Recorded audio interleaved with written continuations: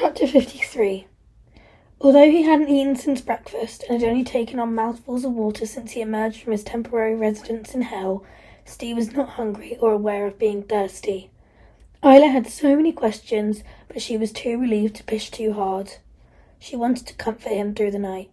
In the luxurious surroundings of his suite, Steve was confused why Isla was in New York, but couldn't form the words to ask what had happened to her. His shock was deep, and he seemed unable to make a coherent sentence. She suggested that he shower. Aside from removing the dirt from his body, perhaps the stench of death could be tempered by getting rid of both the grime and the clothes he wore. The first line drawn in expelling the horror. Isla didn't know how close Steve had been to the disaster, but Steve knew it would take more than a long wash and a change of clothes to help him out of the desperate pit he was in. He emerged from the shower in a hotel robe, noticing Isla in the window with her stare fixed on where the towers had stood until earlier that day, a space now replaced by a powerfully lit emptiness. Things had to be addressed. Steve, I don't know what to say to you right now, but there are some calls you need to make. I hope you don't mind, but I looked through these messages and there are some important people who don't know if you're alive. Without addressing the question, he looked at Isla to start the process by addressing his own basic question. Isla, how come you're here? You're supposed to be back home. She gave an account of her day, starting with the plane being unloaded. Steve didn't need details and quickly switched off. He understood the basics and had no room to take on board anything beyond simple facts. He reached into his jacket and found his dead phone. Isla put it on charge for him and handed in the messages and suggested to go through them. Steve's eyes were blank. It's okay, darling. You make the calls you need to, and I'll do the ones you don't want to. I'll say I work for the company. Come on, darling. Doing something will help you process. Does that work? Steve nodded. He had to get a grip and call his dad, Tina, and then Greta. But what could he say about Jared? He burst into tears. Isla reached over and held him. The calls could wait another few minutes. He lay on her lap, and Isla stroked his hair, allowing the silence to dominate the room. Unusually but appropriately, there was no music, just a unique silence, interrupted by the quiet sobs and emotional shivering Steve continued to experience with every flashback. After a while, Isla tried again. Steve, these calls. I can't. Okay. Shall I do them all? Would you? If you tell me what to say. He looked at the message cards and walked Isla through who needed to be contacted. I think I should call my dad. He should hear it from me. Can you give me a minute? Of course. Do you want me to go for a walk? No, you're not going out there. I can't lose you as well. I won't lose you again, Isla. Please, could you stay? Of course, my darling. For as long as you want. Now make the calls. She'd called him darling. Steve's frantic mind was in a different place. Isla went over to the window and sat out of earshot, giving him space he needed to make calls. Steve dialed his dad first. Today was already tomorrow in England, but he was still awake, answering after a single ring. The whole world was fixed on the 24-hour news cycle, and it fell to Sky to pump the British version of events into his father's living room. Steve's dad had a vested interest in every new scrap of information that came from the southern tip of Manhattan. Stephen! My boy! Yes, Dad, it's me. After a moment when only sobbing came down the line, his dad managed to speak. Son, thank God. Are you okay? His relief was hard to fathom among the sobs, but Steve was glad to have called home. Dad, I love you. I can't talk, but I'm safe and I've just got back to the hotel. I love you so much. Aside from the tears that they had shed together when his mum was lost to the world, Steve hadn't cried in front of his dad since he broke his arm in a junior football match. It's okay, son. I love you. Let it out. You know your mum was looking out for you today. Can you tell me how you are? I'm safe. I'm at the hotel. I promise to call you when I can. But my friend is missing, Dad. I watched him leave and go towards them. He broke down, dropping the phone on the bed. Isla saw what had happened and rushed into the room to help. Hi, Mr. Lewis, this is Isla. I work with Stephen.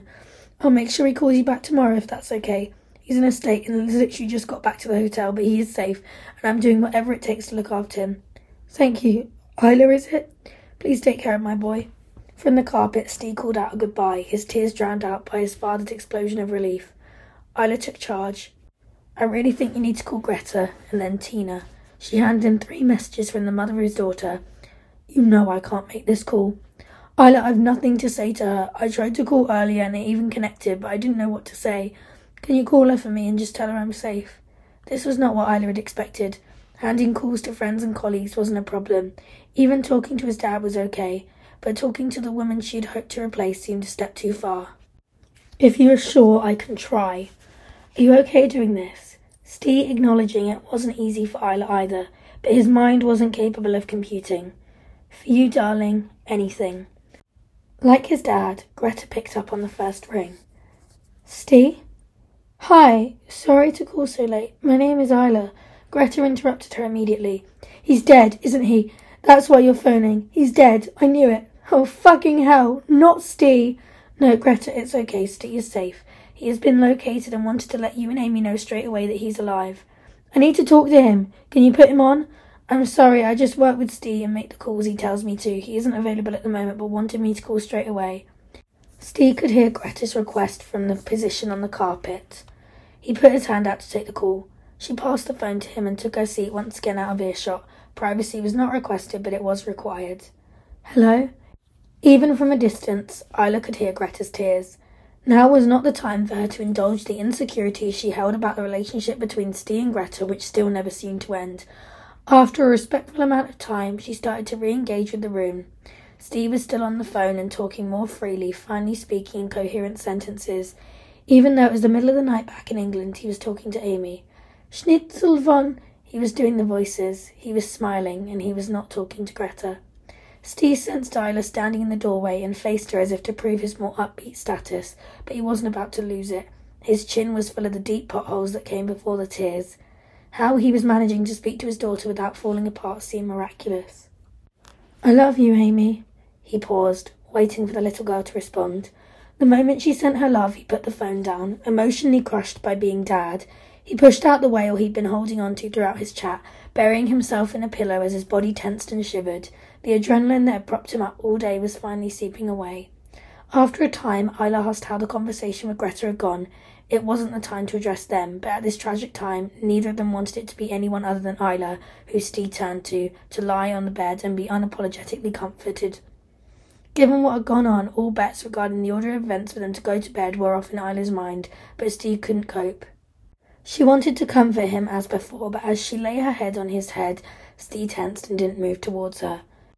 Can I do anything, darling? Although he didn't respond, Isla knew she must persist. It wasn't fair on all the people who were clearly frantic with worry.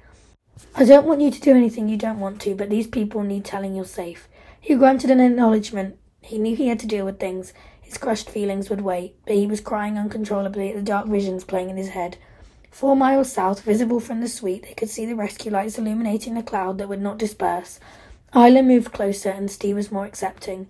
He moved his head towards her, and she stroked his hair as a parent would comfort a distressed child. Do you want me to return those calls, Steve? He nodded, glad that she was taking over. She picked up the messages and separated them as best she could. Steve was popular. There were at least 50 messages to sort through, and she put them as best she could into some order of importance. No wonder the staff found him the moment he reappeared.